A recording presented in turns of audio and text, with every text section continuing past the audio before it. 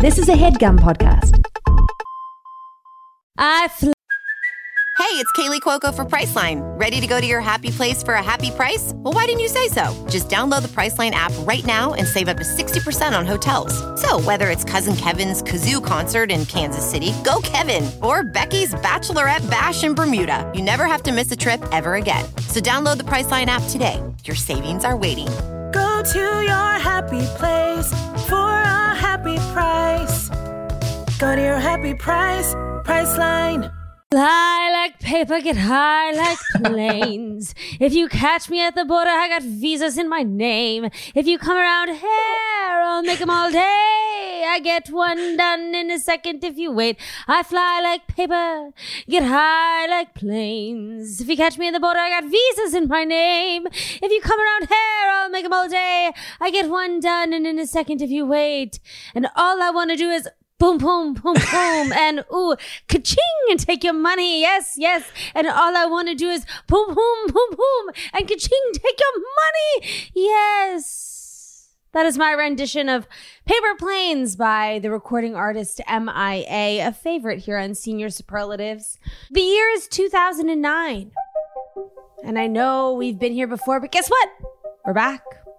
And the cool thing about 2009 is I love finding all these websites that tell us what pop culture is of the moment. So right now I am on a website, pop-culture.us, to find out what exactly was going on in the world in 2009. Well, in case you were wondering, Katie Stam is Miss America, and Kristen Dalton is Miss USA, hailing from North Carolina. Fashion icons and movie stars at the time are Christina Aguilera, Malin Ackerman, which I personally love being on this list, Jessica Alba, Elizabeth Banks, Kate Beckinsale, Jessica Biel, Moonblood Good. I don't know whomst Moonblood Good is, but apparently a fashion icon and movie star. Jordana Brewster, Allison Brie. Jordana Brewster listed twice. Rose Byrne, Katie Cassidy, Emilia Clarke, Penelope Cruz, Alexandra Daddario, Brooklyn Decker, Zooey Deschanel. Wow. I would just like to note. Sorry, Alexandra Daddario in 2009?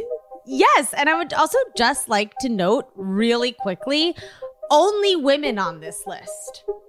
Only women listed. They hadn't invented men's fashion. Sorry, I know I'm not allowed to speak. You can speak whenever you want. It's a free country, honey. Rashida Jones, January Jones, Padma Lakshmi, Evangeline Lilly, Adriana Lima, Lindsay Lohan, Jennifer Love Hewitt. I mean, oh wow, you know who's on this list? Anna Lynn McCord, who creeped back up into our sphere. As did Evangeline Lilly, because she's now an anti-vaxxer. And you know what? Here we are. The quote, the 2009 quote, according to pop-culture.us is, "You guys might not know this, but I consider myself a bit of a loner. I tend to think of myself as a one-man wolf pack, but when my sister brought Doug home, I knew he was one of my own, and my wolf pack, it grew by one. So there were two of us in the wolf pack. I was alone at first in the pack, and then Doug joined in later. And 6 months ago, when Doug introduced me to you guys, I thought, wait a second, could it be? And now I know for sure. We just added two more guys to my wolf pack. 4 of us wolves running around the desert together in Las Vegas looking for strippers and cocaine. So tonight, I make a toast." Okay. Hangover. Alan from The Hangover. And where were we? Our first ever international guest on Senior Superlatives. We were in Athens, Greece, and we are George Civeris. George. Hello. Huge. I am so, it is, first of all, I just want to say off the bat, there is so much writing on this for me. One reason, and not to come right out and say this, but to break my silence, I need to break my silence on something. Go forth. Much like, kind of a Kendall Jenner on the cover of People magazine, let's say, breaking her silence about struggling with having bad skin or something. I have to break my silence about the following, which is that last time you asked me to do one of your podcasts, this was a few podcasts ago, we recorded. You were such a good interviewer that you made me feel safe enough to say various things that I maybe was not ready to say. And then, I mean, I'm sure I was the only person who's ever done this to you. I asked you not to release the episode. You're not actually. I'm not. No, you're not. I've actually had 3 other people ask me to do that. Oh, okay. Well, it really is a testament to how good you are. I was truly so I was more humiliated about having to ask you that than I was about anything I said on the podcast, because it wasn't even like I said anything embarrassing. It was just like I was talking about something that had happened recently and without the consent of the person I was talking about. So I was like, I would I would never want that to then, like, totally. So I was like, I can't do this, but it's not Greta's fault. Like, I willingly shared the information. And so I've always known next time Greta invites me on a podcast, I have to bring it and I have to go just far enough that it's a smash hit, but not far enough that I ask her again to not release the episode. Oh my God. Also, if you asked me to not release the episode, I would say, fine. No. This one, no. Fool me once, shame on you. Fool me twice, shame on me. That's me from your perspective as Greta Titleman. Well, I'm so happy to have you on because, I mean, I have so many questions. For starters, like, you are Greek, number one, and you are in Athens, but were you born and raised in Athens? Okay, so if I may be so bold, I'm going to do a little timeline. Give us the history. I'm going to give you a little history. So, because it is a little confusing. So, my parents are both Greek, grew up in Greece, grew up in Athens, went to college in Athens, and then both of them independently went to graduate school in Massachusetts. Now, when they were in graduate school, that's where they met at some kind of, I believe, Greek student mixer. Which we love. We love a Greek student mixer. And it maybe was on a boat. I have gotten mixed. As it has to be. As it has to be. But a boat, again, in Massachusetts. So they're both Greek, but they met in the States. They got married there. They had me while in grad school.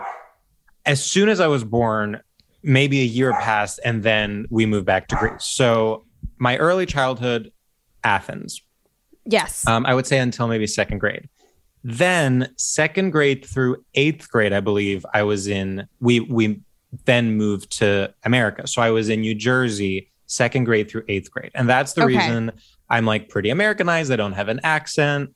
I feel pretty American. But then in high school, so starting in ninth grade, we moved back to Athens. So that was like I would say like, there was the initial culture shock of going as a Greek child to New Jersey and having to get used to America. And then as soon as I really felt American, we then moved back to Greece, at which point I felt more American than the Greek kids and felt like I was the outsider for being too American. So it was like, like the first time I felt like an outsider one way, the second time I felt like an outsider the other way. So ninth grade specifically, like when high school starts, when like American high school starts, is the first year that I am back in Greece. So did you feel like when you were starting high school, this is a twofold question. One, were you at the American school in Athens? No, so I was in a Greek school. Yeah. Okay, so when you went back to Athens, did you feel like a chip on your shoulder? Because American youth, American kids, like American teens are kind of in Western Europe, if you will, seen as kind of like the pinnacle of teendom, if that makes sense. The thing is, at the time, this was like Bush era, Iraq War era. There was rightly so anti-American sentiment across like the rest of the country. So I started high school. What that would have been 2005? 2005, yeah. So that's like not even. That's like fully the peak of shame about the Iraq War and about it was not a cute moment. So in fact, it was the opposite. I remember being like, not like bullied. I'm not going to go that far, but like, it certainly was like I didn't feel like proud that I was like coming from America. Right, that you were coming from America. It was, I mean, it was fine, but I think I had this like dual. On the one hand, I felt kind of cocky because I knew things they didn't, and like kind of honestly I had like honestly a pretty good middle school experience in New Jersey, and was like, if not popular, then like well liked. Right. And so I was like, I don't know. It was I was coming in with a certain amount of confidence, but on the other hand, I felt so insecure that I really didn't know like Greek pop culture at all, because basically from third grade when we moved back, like my interaction with Greek people was limited to my family and my cousins when we would visit and my relatives. Like, right. I didn't know what the slang was. I didn't know what kind of just really simple things you don't even think about. Like, what is the slang term for any kind of sex act or any kind of like, like how would you say dude if you're talking to a guy? Right. Like, just like things like that. Like, those were, I felt so out of the loop. And then weirdly enough, even the like American culture they adopt in each country is always different. So like, I remember when I was in the States, the cool thing was kind of like a preppy type thing. I mean, we were also living right. kind the of like style was very it was very Abercrombie. It was towards maybe the tail end of the Abercrombie era. I remember people were like Ralph flipping their Lauren collars rugby. up. Yes, exactly. But then in Greece, suddenly the cool thing, I kid you not, was like heavy metal. It was like people had like patches on their denim jackets that were like Iron Maiden, Black Sabbath, which to me, I was like, oh, that's what the like goth kids like in New Jersey. Like, that's kind of like marginalized. So, right. So I never, but then suddenly I had to pretend I knew who, Black Sabbath was. Right. So when you got to school, was your school uniform or could you wear whatever you wanted? We could wear whatever we wanted. But so not only was I in a Greek school, I was in, I would say, a very traditional, almost reactionary group, like school that really believed in Greek culture and like ancient Greece. And like, there was a lot of emphasis on ancient Greek history, and it was like, it wasn't like, especially at the time. I later switched schools and was in a kind of more international one, but like, especially at the time, there was the idea of someone then like going to college in America was not something that was discussed. So it was very, very Greek. So no, there was no uniform, but there was, because of that kind of traditional element, there was a kind of like throwback authority, like, like someone would like a teacher would, the headmistress would walk in, look at like a kid, like a boy with long hair and be like, you haircut tomorrow, right? Like, and like you couldn't have long hair, but it wasn't like written anywhere that this is the dress code. It was like understood that there are certain ways that like a respectable youth should look. Right. Right.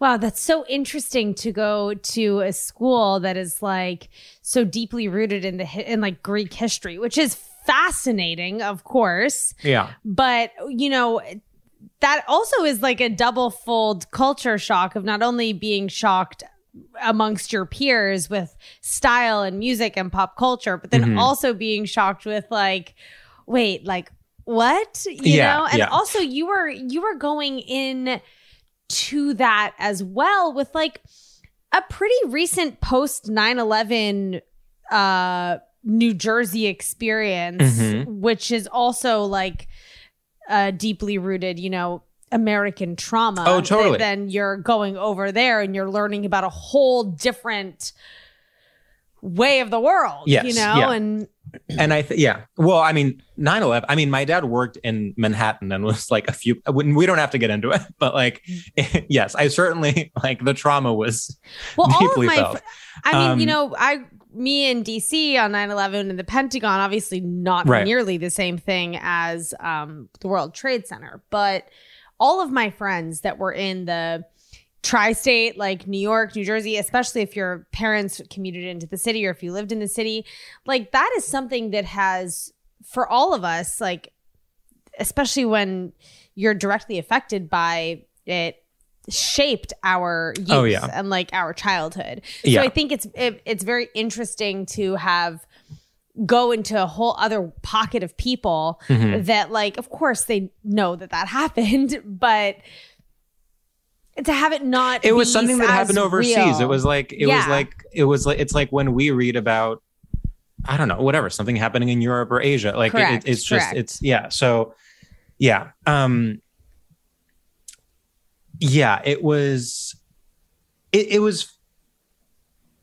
it's difficult because American culture is so is exported so much into other places. So obviously there are, people knew certain TV shows, people watched Friends, people watched like even contemporary stuff at the time, like the OC, they would sell like DVD sets at the video store.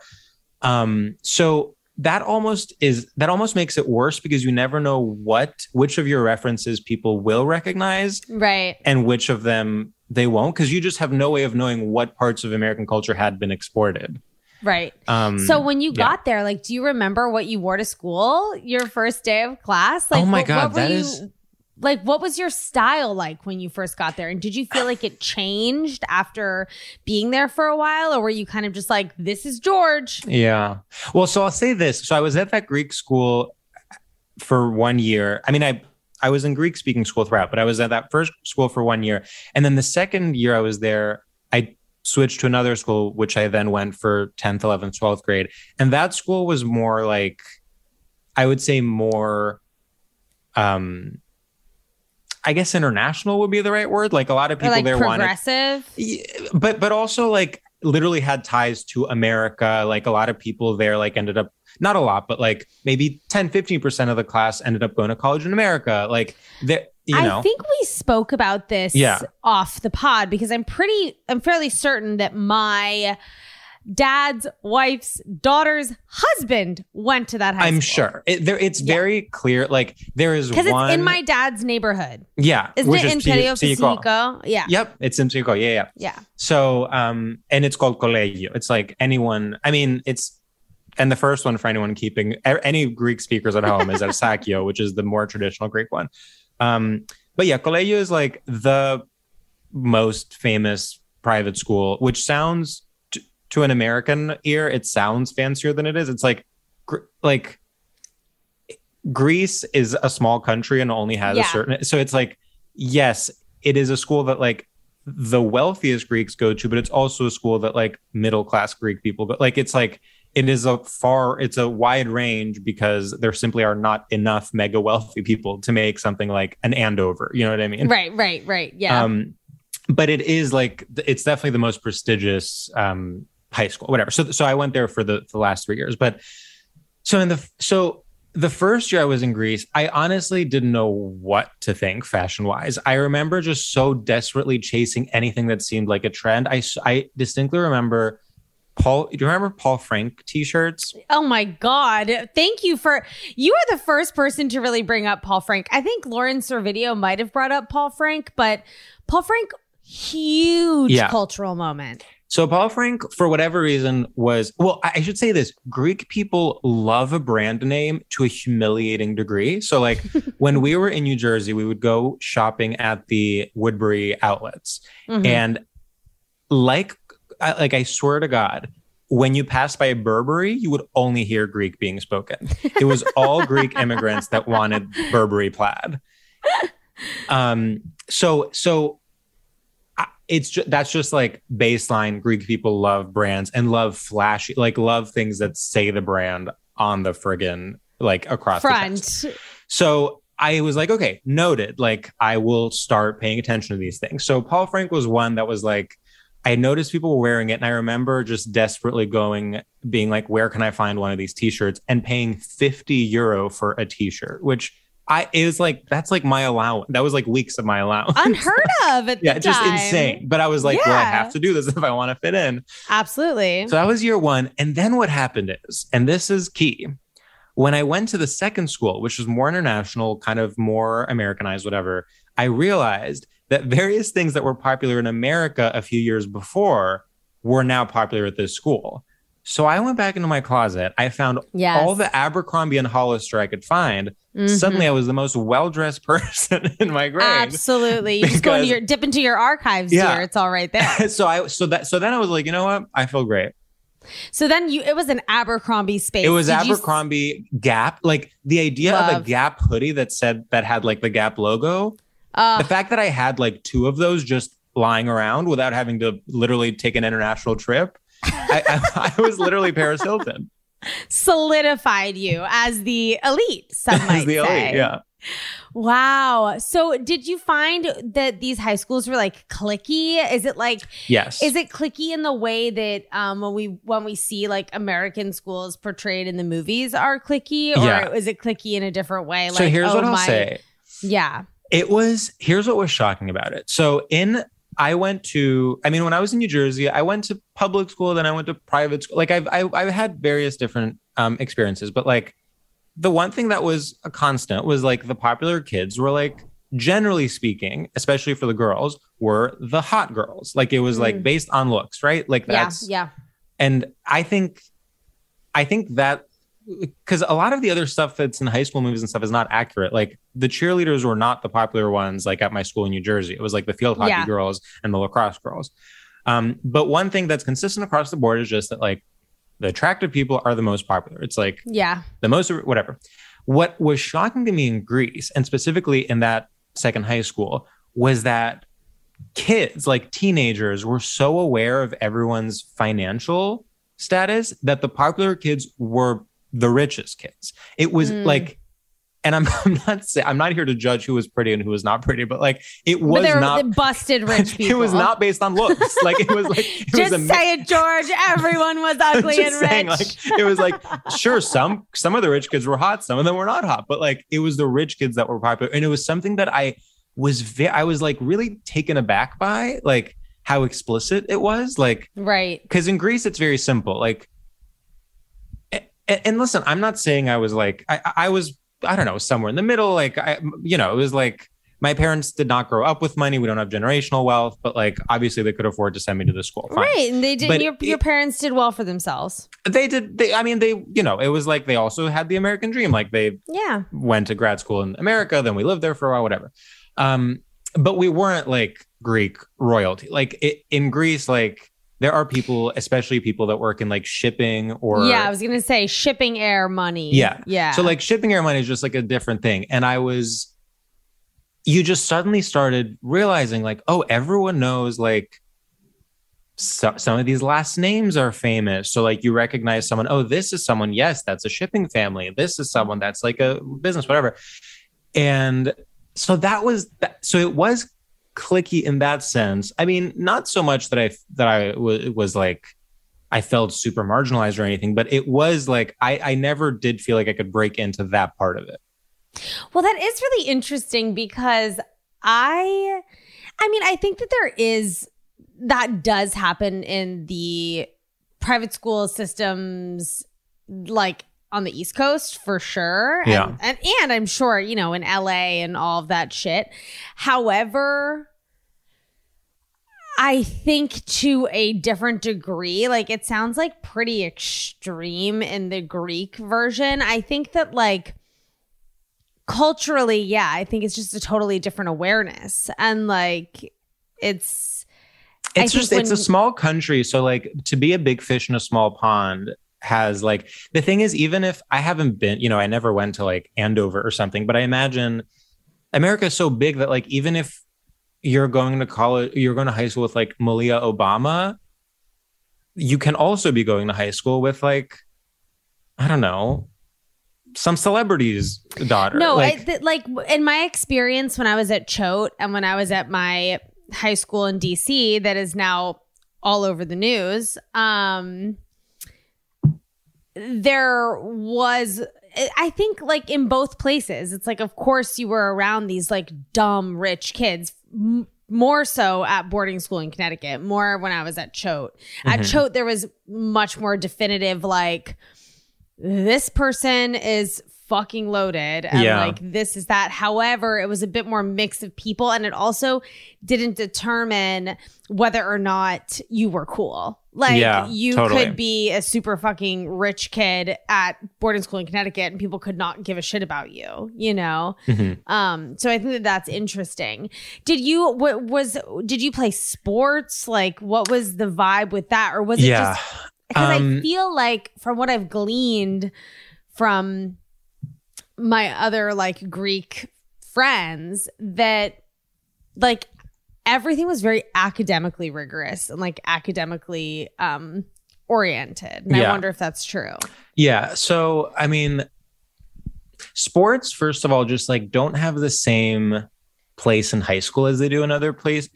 Or actually, I don't even think that's true. I think America is the exception there, where like sports are like literally a part of high school and you have like away games. Like that wasn't. And you have to play. And you have to play. Like that was not a thing. In Greece, it's in fact, it's kind of, well, I mean, certainly like the boys would play like soccer and basketball kind of on their free time and during recess and whatever. But sports as like an organized thing, it was either that you were truly training for the Olympics or you didn't do them at all. Like I remember because in New Jersey, I did two things. I played tennis and I swam. And those were like my two sports. I was below average in both of them, but still like had fun and I liked them, whatever. So then when I went to Greece, I was like, oh, you know, it'd be nice if I found somewhere that I could like be on a swim team. Like it's like, it was like a big part of my life. And there was literally nowhere for an average person to do that. Like either you're like, I remember going to like attempting to join this team or whatever you want to call it. And it was like, everyone looked like an Olympian. I mean, it was like what you would see when you watch like professional swimmers. And then it was like either that or like, or basically doing glorified like water aerobics with like old people. So funny. That's so funny. So it was like not a sports thing. Was like theater a big deal in your high school? What was the extracurriculars? The thing is like, what happens in Greece is so basically the last 2 years are suddenly very academically rigorous. And your final year of high school, this insane thing happens where every single person, even the burnouts, suddenly are incredibly academically oriented because everyone takes these exams at the end of the year. And based on those, your entire life, like obviously not for me because I went to college here, but based on those exams, you enter into like an academic field at the university. And if you don't do well, you're fucked. Like if you want to be a lawyer and you don't do well in those exams, suddenly you're a psychologist. Oh my! Like it's like by, you know what I mean? Like it's like based on your grade, that's what field you go into. And the only thing you can do if you don't get what you want is then like take that exam again the following year. So then you are, but then you're like wasting another year not being in school, just studying for these exams. So it's like very important that you do well. And so the last 2 years are super academic.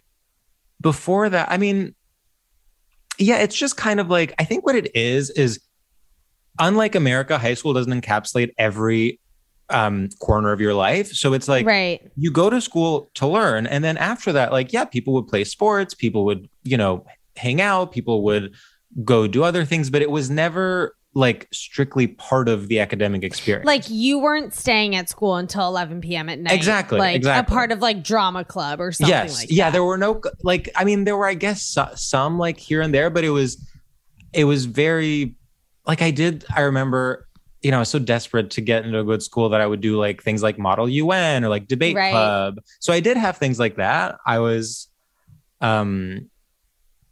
actually was like a huge debater, believe it or not. I could see that. Thank you. Was it competitive there? Yeah. So that was honestly, talk about a trauma. I was like, I was the alternate of one of the alternates, I think, of the national Greek team for debate, but no one ever like dropped dead. So I never had, Right. so I never got to compete. Right. But I was like really sour about that because I felt I was essentially a native English speaker, and I perhaps problematically was kind of offended that Greek kids that did not have my background in English were better Right. at me at English debate, because this was like an international thing. Right. Anyway. Wow. With debate, because I was never on debate, even though I think I would have been great on debate. But I think so. I remember in high school me just thinking it was so much work, because like you need to, write a bunch of shit and like have a point of view on all of this stuff. And I would have just been like debating like that scene from Clueless with Cher. Yeah. Like that just would have been me like pulling out a wad of gum talking about the hors d'oeuvres being served at like my parents' party. Yeah. But I took it. I mean, I have to say, I do have a competitive streak. And because I never did sports really, especially after, we'll get back to that too, because there's more there. But that was like where my competitive streak kind of came out. And I was like really into it. Welding instructor Alex DeClaire knows firsthand how VR training platforms like ForgeFX can help meet the demand for skilled workers. Anywhere you go look, there's going to be a shortage of welders. VR training can help welding students learn the skills they need to begin and advance in their career. The beauty of virtual reality is it simulates that exact muscle memory that they need. Explore more stories like Alex's at meta.com/metaverseimpact. As you write your life story, you're far from finished. Are you looking to close the book on your job? Maybe turn a page in your career? Be continued at the Georgetown University School of Continuing Studies. Our professional master's degrees and certificates are designed to meet you where you are and take you where you want to go. At Georgetown SCS, the learning never stops, and neither do you. Write your next chapter. Be continued at scs.georgetown.edu/podcast. well, I feel like you were, from what I've gathered in the last half an hour of us chit-chatting, I feel like, George, you are the first person on my podcast to just be like academic king. Sorry, academic what? King. I think Bowen was academic king.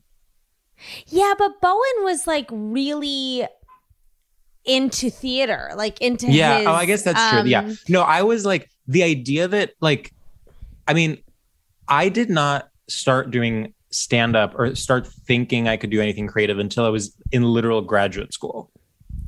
That's so crazy. So when you were having like experiences outside of high school, and I'm sorry, I'm hard pivoting, but this thought just came into my head and I just need to know, like the part, because I ask all of my international friends these questions, like partying. Oh, what sure. was the vibe? Because it seems like I had a friend who moved to Paris when we had just finished middle school, I guess. And it seemed like she and her friends, from the second they were like 15, 16 years old, were fully going out to clubs. Yeah. Not like... So I've been going to clubs vibe? since I was, I guess, 14. Like it's just like... brag about it. I'm not... No, but the thing is like, if you had seen how uncool I looked, it was not like... First of all, I started smoking cigarettes when I was, I guess, in 10th grade. I was not someone who like went through puberty super early. So I looked like a kid. I was truly this like fat kid, like in like imagine just like a fat kid with like a terrible haircut and like an Abercrombie and Fitch t-shirt, smoking a cigarette while ordering like, I would be like, una vodka portocali, which is like a screwdriver. Like, oh my God, I'm obsessed with that. A 14-year-old, a chubby 14-year-old wearing Abercrombie and Fitch, smoking a cigarette, ordering a screwdriver. That is actually you know what? how I feel inside. So here, same. I have not. Well, okay. So, we don't have to go into this too much, but in terms of the weight issue of it all, what happened is I went from having an active lifestyle to not moving at all. So a huge thing that happened in high school at the same time that I was also like discovering I was gay and super depressed and in the closet is that, I mean, I don't know the numbers, but I remember my pant size went from like a 32 to like a 40, like in the span of high school. So it was just like, I think, I mean, we don't have to get into the seriousness of it, but there was like some binge eating happening. There was like accompanying insane body image issues happening, whatever. So it was like, there were a lot of moving parts. You know what I mean? Yeah, totally. I mean, but yeah, there's definitely not enough conversation, I think, to this day about, you know, to use gender, like male identifying teenagers dealing with body dysmorphia and eating disorders. Yeah, it was all tied up in one thing is the thing. Like, I can't separate like the eating stuff from the sexuality stuff from like it's intrinsically fully linked. Yeah. And then also from just like the feeling of being an outsider and being in a new place and like having none of the outlets I used to have before and whatever. But all of this is just to paint a picture of where I was emotionally. In terms of going out, what happens is, well, two things. First of all, Greek people, especially Greek youth, but also frankly Greek adults, are obsessed with going out as late as possible, almost as performance art. It's like an endurance test. It's like, yeah, but it's like compulsive. It's like you'd be like dressed and ready at like 11 p.m., let's say, but people would be like, no, we'll meet at 4 a.m. Like, crazy. I'm not kidding. It literally like people would just like wait at home because it was not considered normal to go out before like 2 a.m. And so you'd meet at 2 a.m. at the club. Meanwhile, because drinking is legal and because it's not considered like cool to be blackout drunk in the way that it is in the United States, we wouldn't even be drunk. We'd just be like sipping on 2 drinks, like at a club, like dancing to I Got a Feeling. That is so funny. And were your parents okay with you going out at 2 a.m. or was it like a sneak out situation? No, they were okay with it. That's the thing. It's like parents, especially for my generation of Greek kids, like my parents are also like pretty progressive. Like they definitely wanted me to keep them posted, like to text them when I was on my way home, or if they texted me, I needed to reply immediately, like things like that. But no, it was I was free to come home at like 6 a.m. and I would have to. Yeah. So fun. So you were closeted in high school. Yes, throughout high school. Did you feel that like Greek culture was steps behind? I mean, look, homophobia in that time in the 2000s in the US. I mean, we quoted The Hangover. I know. Famously, every punchline in all of those movies is gay. Yeah. Do you feel that Greece was like behind even still? Yeah. Or because there is also the weight of Greek Orthodox. The weight of Greek Orthodox, sure. There's the weight of Greek Orthodox. Then there's the progressivism of European culture. So you're like, okay, mate, that's like, that takes us a little bit to the left. Like, then you would think, for instance, the history of like queerness in ancient Greece would like somehow trickle down in these schools that teach about ancient Greek history, but you would be wrong.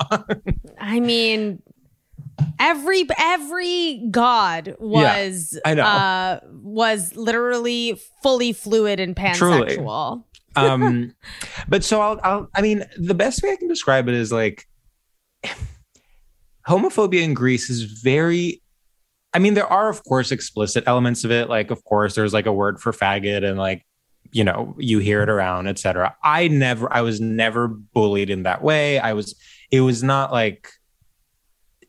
that overt. What it is more like a kind of begrudging acceptance that it exists and agreement not to mention it. Like, especially at the time. I think now it's actually like they've made huge strides. Like I remember last time I was in Greece, it's called Goodies, which is the kind of McDonald's of Greece, like the fast food chain, literally had like a pride menu where the burgers were like rainbow colored. Like it's gorgeous. It's changed. But when I was in high school, I think it was like, of course, like for instance, your parents would have a single friend and everyone would so clearly know that person was gay. That person wouldn't even hide it, but it was simply not talked about. Or like, right. I remember one time my mom was like, George, it's so, and I'm, obviously out to my parents, and she was like trying to impress me. And she was like, it's so interesting. Like 3 different gay people are running for mayor of Athens. And I was like, are any of them out? And she was like, you mean publicly? No, but everyone knows. Like, it's just like, you sure. Can't imagine, like, but she's still, but that's still like progress. Like it's almost, right. It's a different kind of progress because it's almost like, because you don't have to, I don't know. It's obviously fraught. But that's fraught, kind of where it was. But I understand what you mean. It's like, is it somehow more progressive that no one is making them like declare exactly this thing that is frankly no one's fucking business and has nothing to do with like running a city? Yeah. That's so interesting. Did you have a girlfriend? Like, sex. What was the vibe with sex? Were teens promiscuous like they were here? Were people like sucking dick and fucking? Mm-hmm. What was going on? Yeah. I was, I'll say it, a virgin until my freshman year of college, but certainly people other than me were. Were like doing it. Yeah, people were doing it. I think like, Greece is like a sexy place. Like we were also you have to understand like the privilege of going to high school in Greece. Like, I don't care if I was depressed and gay. Like it was like every summer I would get to go to like 3 islands and it would cost $20 to get there. Like, it's just like, it's something that like, I feel like is difficult to even describe because it sounds like I'm describing like being a princess or something. Like it was just... you can still get on ferries there like there are buses. Like you get on the Staten Island ferry, honey, you can get on one that'll take you to Mykonos. Like so it was just like, so of course in that environment, like people were hooking up. But I'm trying to think like, were people at if I had stayed in New Jersey, would people have been having more sex? Who knows? Because there's more of an illicit element. Like, I feel like in New Jersey, people would be having like sex in like the basement of a bathroom at a house party where people are doing coke or something. And like, that was not what my high school experience was like. I feel like we have like, and this exists in all cultures, but I can only speak to this as an American girl that went to American high school. There's so much like shame around every aspect of being a teenager. I know that it almost feels like exciting and like tantalizing to like break the rules and do all of these things.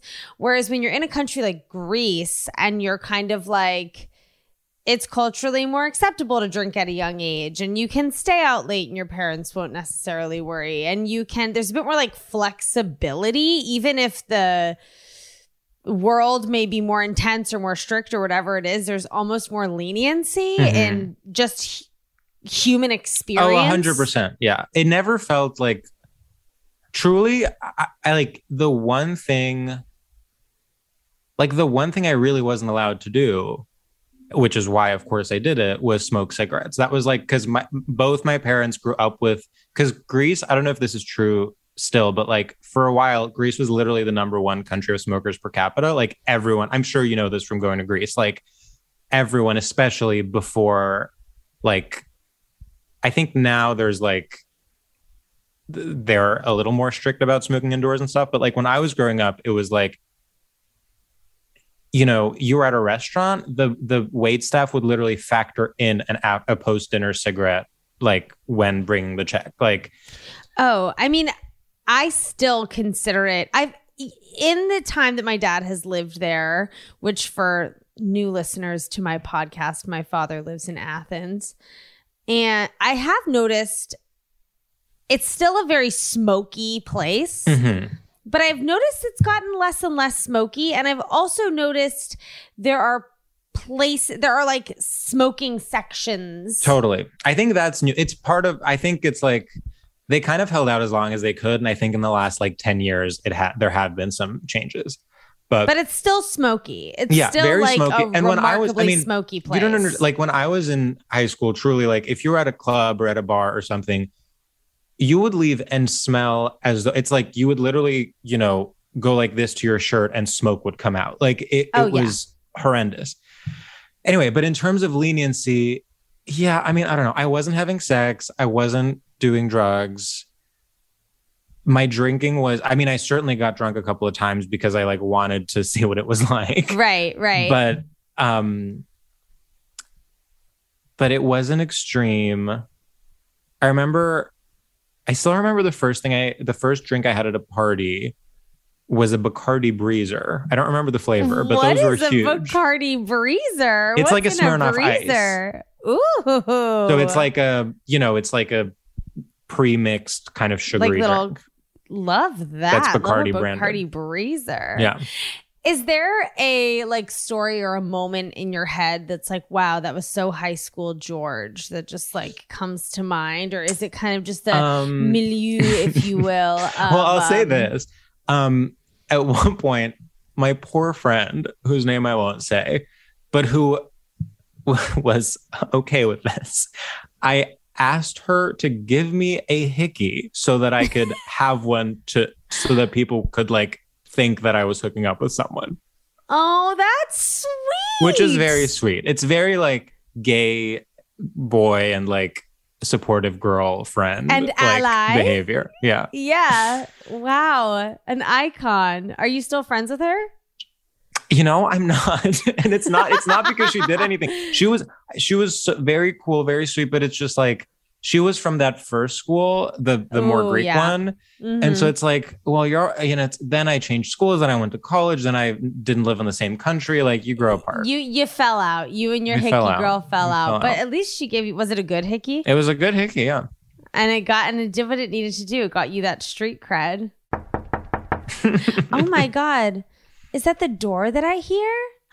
We're in the school guidance counselor's office. George, welcome to your high school guidance counselor's office. And I am the guidance counselor. Oh God.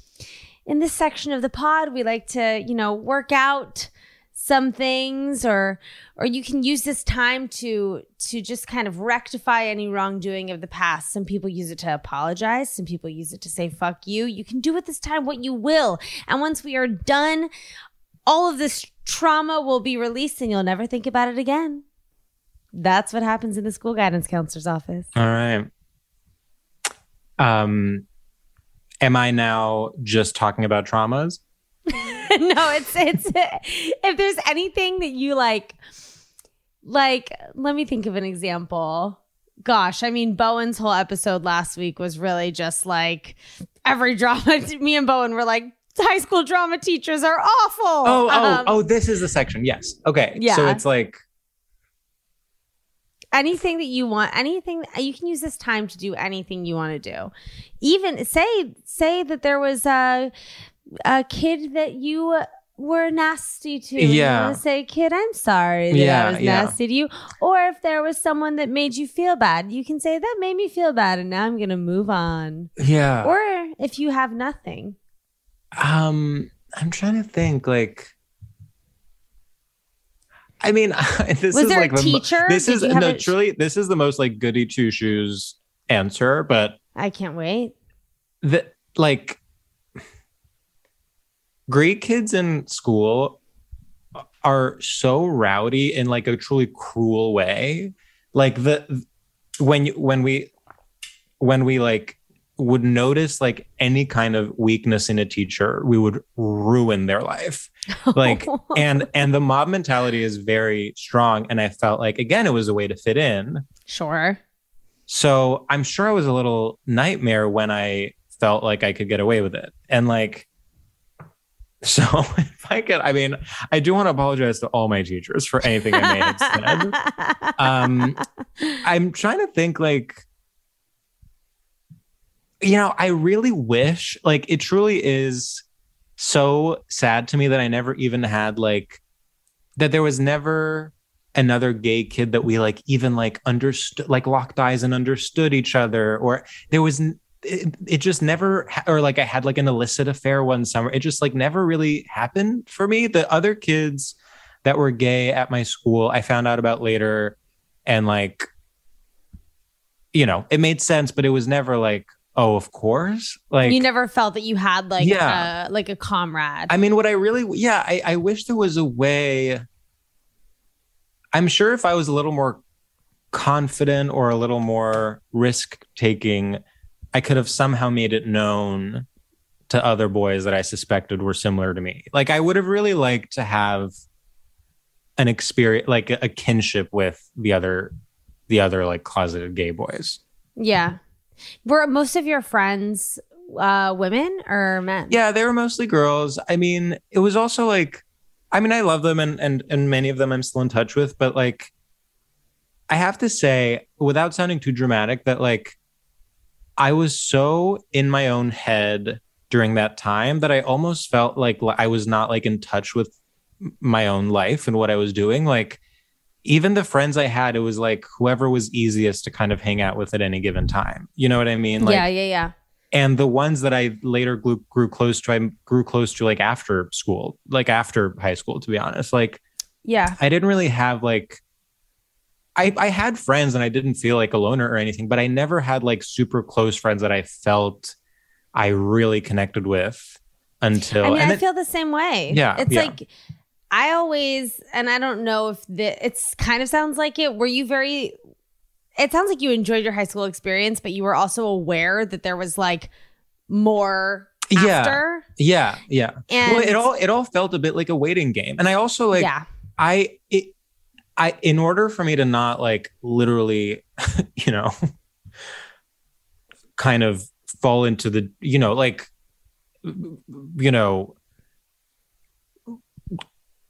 in order for me to have any sense of hope, basically, as I was kind of like closeted, depressed, whatever, I had to envision like, this is what it will look like when I go to college. Like, I remember I really want to go to college in the Bay Area because I was like, in my mind, I was like, oh, San Francisco, that's where gay people are. Like, right. So it was, and you're not wrong. And I'm not wrong. So I would imagine like a lot of what got me through high school was just like envisioning what the next step was.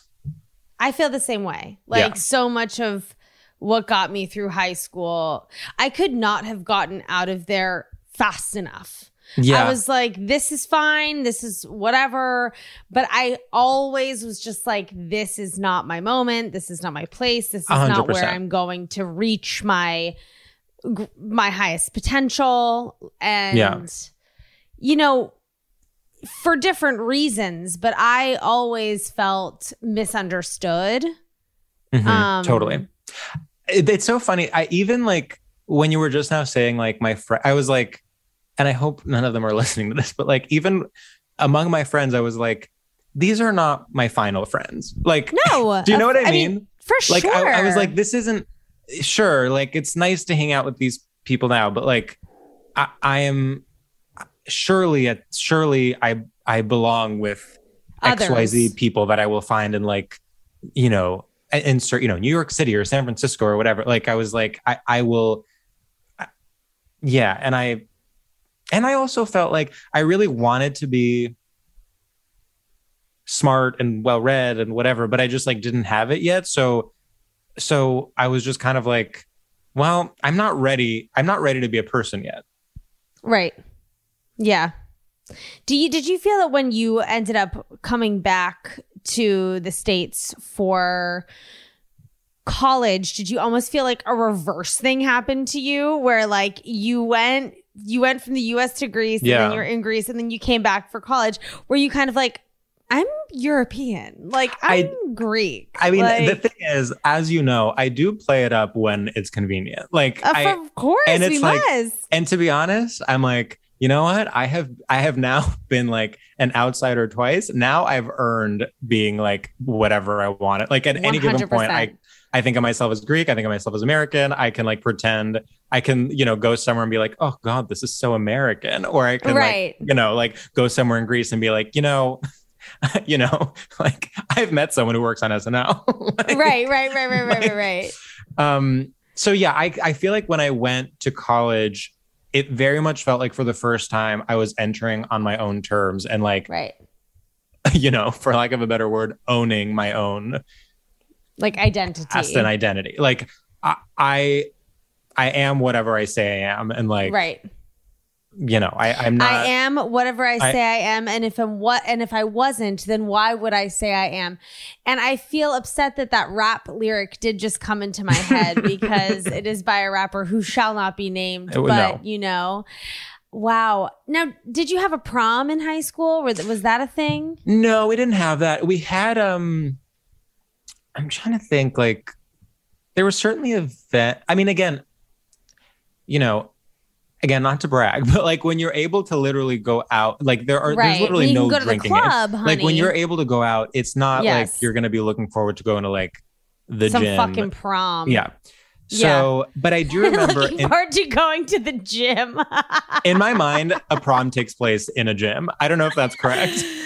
All of our proms took place at hotels, like in like a ballroom of a hotel. Okay. I have always wanted to go to a dance in a gym. I've never been to a dance in a gym. Okay. If any high schools out there want me to chaperone a dance in a gym, I would I'm love available. to chaperone. Yeah. We can do a little routine too. We can. They'll love us.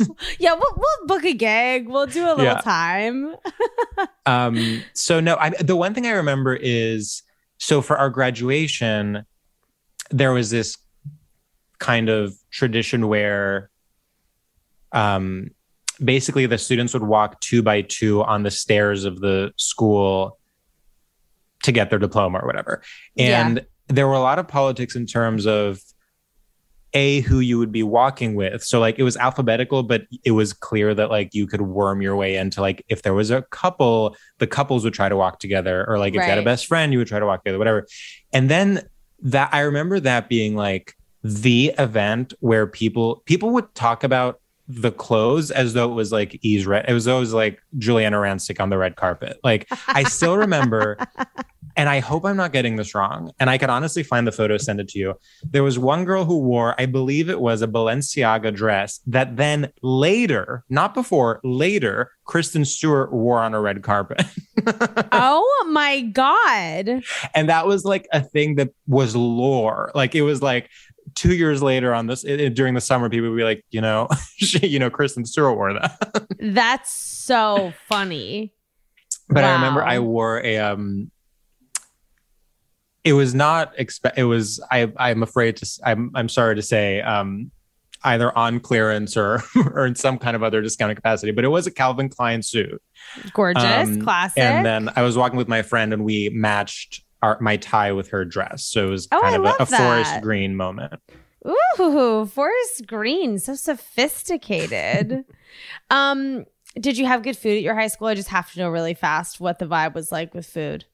No, it was like, no, it was, they had like a little like canteen, like a little cafeteria. Bakery. Yeah. Like a cafeteria type thing.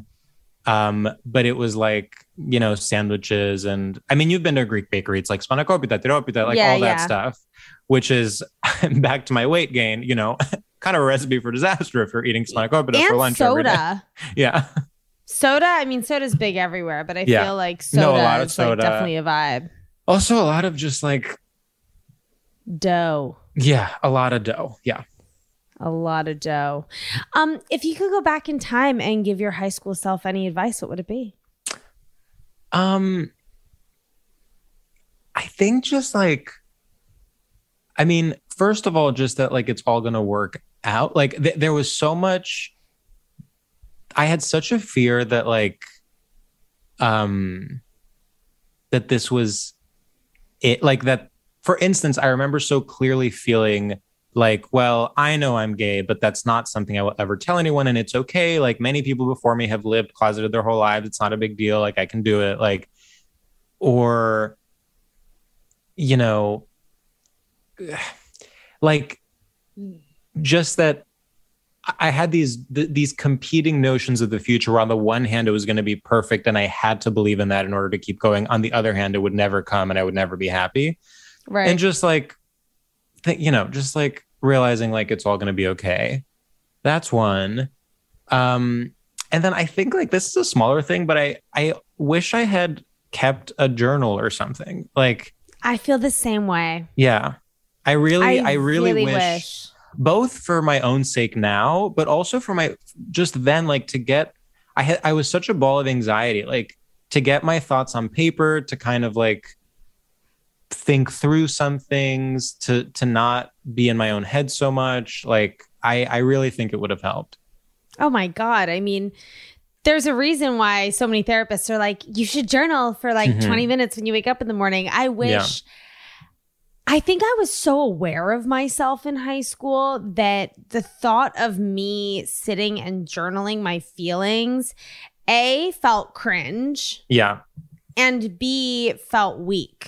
And I remember being like, I don't know. I was so like internally like emo and broody, but I felt such a sense of being like, you need to be strong, you know? And I think that all of us little tortured souls probably had a hard time journaling. I think that it's also when you're in emotional pain at a young age, putting that down pen to paper is so intense because it, in a way, makes all of those feelings even more real than they already are when you're experiencing them. And you know what else I would say to myself? It's like, I have a great relationship with my parents now, but just like that your parents are flawed people. Like, it's just like, it is, they're basically, there's no way to learn that until you're an adult.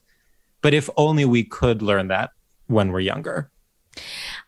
I think it's a very fine line. I learned too young that my parents were very flawed, which then made me like angsty and resentful and whatever. But I do think it's a happy medium. I've had other people on the show that have been like, I wish I would have had more fun. Like, I wish I wouldn't have been so scared of my parents and like feeling that I would disappoint them and like realizing that my parents were parents too, or my parents were humans too, and kids too. And I mean, my parents were like, again, they both literally met while doing engineering PhDs. Like they could not be more academically minded. They could not be more specifically STEM minded. Like the idea that someone would study English was like literally like a joke to them. Like so, and I think because it kind of all worked out, I don't regret, like, I'm kind of like, oh, well, if I had gone to,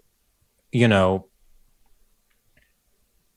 I don't know, I feel like high school. Yeah, like it's exactly. It's like, well, I learned stuff from the things I did to please my parents that actually I think did make me stronger and more interesting than if I had done anything I would want to do and then like gone and studied theater or something. Like, so I don't know. I don't have any real regrets there, but it more so just like all those decisions, like what college you get into and like what, like all of those things, just like literally it don't matter. Yeah. Like take a load off. It's okay. Yeah. I feel that. Now, the final question of the pod is, did you have a senior superlative? And was that a thing there? And that's the thing. It wasn't. I really wish I had a snappy one. Did you guys have like quotes or anything? Was there ever anything like that? Yeah. So we did have like, we had a yearbook and you would, it had like a photo of you and then you would get all your friends to write little notes and then send all the notes and then they would be like printed out on the page, like from each friend. Oh, that's so cute. Yeah, it was cute. So I have that. Do you think your friends or your teachers at that time would be shocked to know that you like the field that you are working in now? Yeah, I think like I think when I was comfortable around people, I was able to be funny, kind of. But I think the thing is, and I think this is like a big part of, I think this was also maybe something that held me back in high school, which is that because there was this cultural block, because I was still getting used to being in Greece, I wasn't able to feel free enough to like attempt a joke or try to have witty banter or like even have the reference, like, you know the pop cultural reference so that I could say something that was funny. I didn't have it. And I feel like there was almost that thing, when like a baby wants to speak but can't, and so they start crying. It's like I so desperately wanted to be charming and entertaining and I just like didn't have the tools. Yeah. Oh God. Wow, George. Such a fascinating chat we've had. I have to say, this is like, I quit therapy a few months ago, and I'm like, as soon as I was like, Greta wants to talk about high school, let's fucking do it. It's been a while. I mean, I'm obsessed with this show because, and I say this all the time on this show, I really think that like high school informs really important parts of our psyche just because we're like so young and malleable. And I think that it's kind of the first time in our life where we are sort of like forced to make decisions on our own, even if it's just in the confines of like 8 hours in school. I think it's so interesting. I think it's so interesting to track who we were then and how we felt then and who we are now. Do you feel similar to your high school self, or do you feel completely different? I really do feel pretty different, I have to say. Like, I think intentionally so, honestly. Like, same. And I really and I don't like I went to my 10-year high school reunion a few years ago, and brave. It was never. Yeah, it was. I did feel like it was brave. Yeah. And that is so brave. You could not pay me. Actually, I'm kidding. If my high school wanted to pay me to do something at the school, I would. But like, I would never attend a reunion. Yeah. Never. No, it was really like, it was weird to confront. Like, I didn't feel, it definitely, there was something that was cathartic about it, but it wasn't fully there. Like, I didn't go back and was like, well, look at me now. Like, that was not the experience. I still was like, some of those same discomforts came back, like, so it's just like, oh, you better believe the second I win some goddamn award, I'm going to recount what I said, my 20-year reunion. I'm going to go in there holding my Emmy, girl. Oh, you got it. Holding my Oscar. Holding your Nobel Peace Prize. Yeah, holding my Nobel Peace Prize. Exactly. Oh, God. George, thank you so much for coming on my show. I absolutely love chatting with you. An honor, a pleasure. It was the best possible way to spend a Thursday evening. Oh, and George, where can all of my listeners, all of my classmates, where can they listen to you and find you? George Civeris on all platforms, and listen to, of course, my podcast with Sam Taggart, Stradio Lab, which Greta has been on. What was your topic? Every episode is about a different element of straight culture, so everyone brings a topic. I'm trying to think. I believe we talked about gambling. That's right. That's what it was. It was gambling. Because gambling is very straight. Very straight. Very straight. And you know what else is very straight? People ordering drinks without ice. Yeah. And that's something that just recently came to mind. Well, everyone, go listen to Stradio Lab. It is a true amazing podcast. And, like, subscribe, tell your friends to listen to this show, tell your parents, maybe don't tell your parents to listen to the show, but tell your friends to listen to the show. And I hope that everyone is enjoying their week. And as we say every week on the pod, stay cool, never change. Until next time, ciao. That was a HeadGum podcast.